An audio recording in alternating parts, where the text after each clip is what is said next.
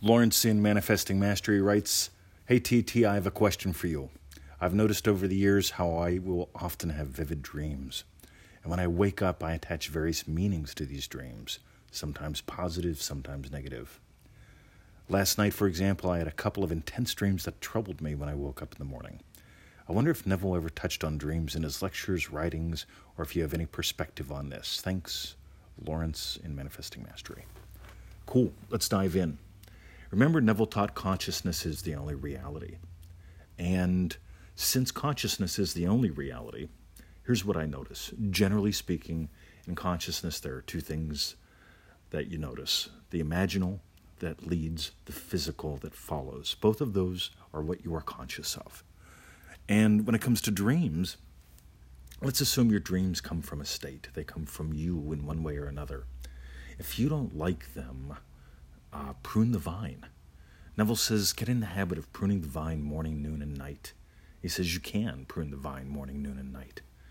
And one of the things that I've noticed is if I have a dream that I don't like, I will revise it.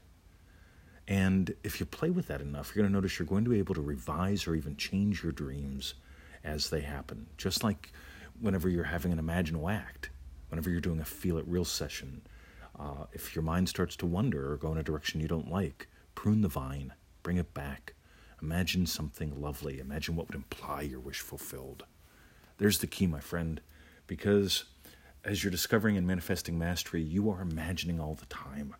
Whether it's in lesson 1 where we explore what's really happening when the girls giggled, whether it's in the middle of the course when we're exploring buying the pearl and really discovering that everything comes from your imaginal act.